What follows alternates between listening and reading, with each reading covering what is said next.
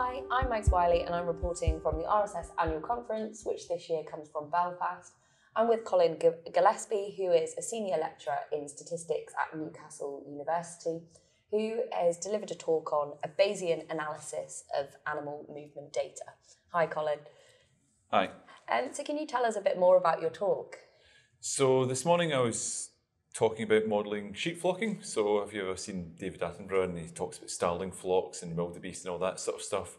The idea was, how do animals have this sort of magical communication, and how do they sort of form these herds that go together in groups? And it was joint work with a few colleagues. There was two PhD students who essentially did all the work, Jack and Haley, and then myself and some applied mathematicians based in Newcastle. And we've been working on it for about 3 or 4 years now. And what was it that got you interested in this issue in the first place? Was it Attenborough or...? So my colleagues, Andrew Bagley and Andrew Fletcher at Newcastle, they're applied mathematicians, and I think I've seen one of their talks where they developed mathematical models, and along the lines of, doesn't this model look similar to data? And in my head, well, as a statistician, we want to sort of quantify what does similar mean, and does the model actually fit the data? And so the project was about fitting these models to real data. Why did you choose sheep? So rather foolishly, we thought we should get real data, and so we brought a drone and we went up to the Northumbria farms, and after getting permission from the farmer, of course, we got a drone and we were able to capture sheep being herded, and so they were just sort of the easiest animal. So Haley and Andrew went up, we had the drone hovering above, captured all these sheep moving, and then we processed images to get the actual data to use.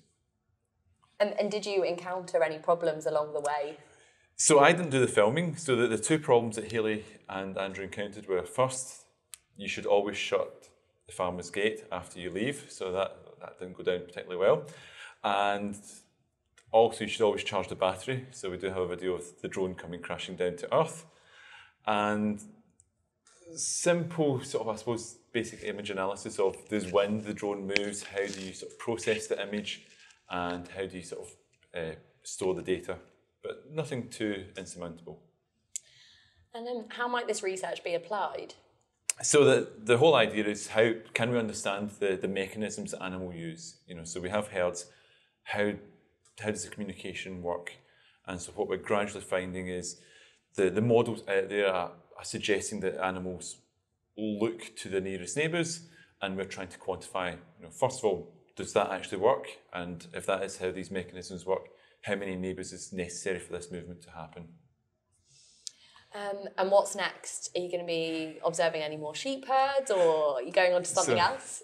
So Haley and Jack are almost finished their PhDs, and so we have they've both got nice projects in terms of collecting data and fitting models, and I think it would be nice to sort of continue this work, but it would require, if I had lots of money and lots of time, something actually modelling starling flocks where we've got 3D data. That would be a really nice project. Obviously, there's lots of slightly different challenges there, but that would be really nice and fun.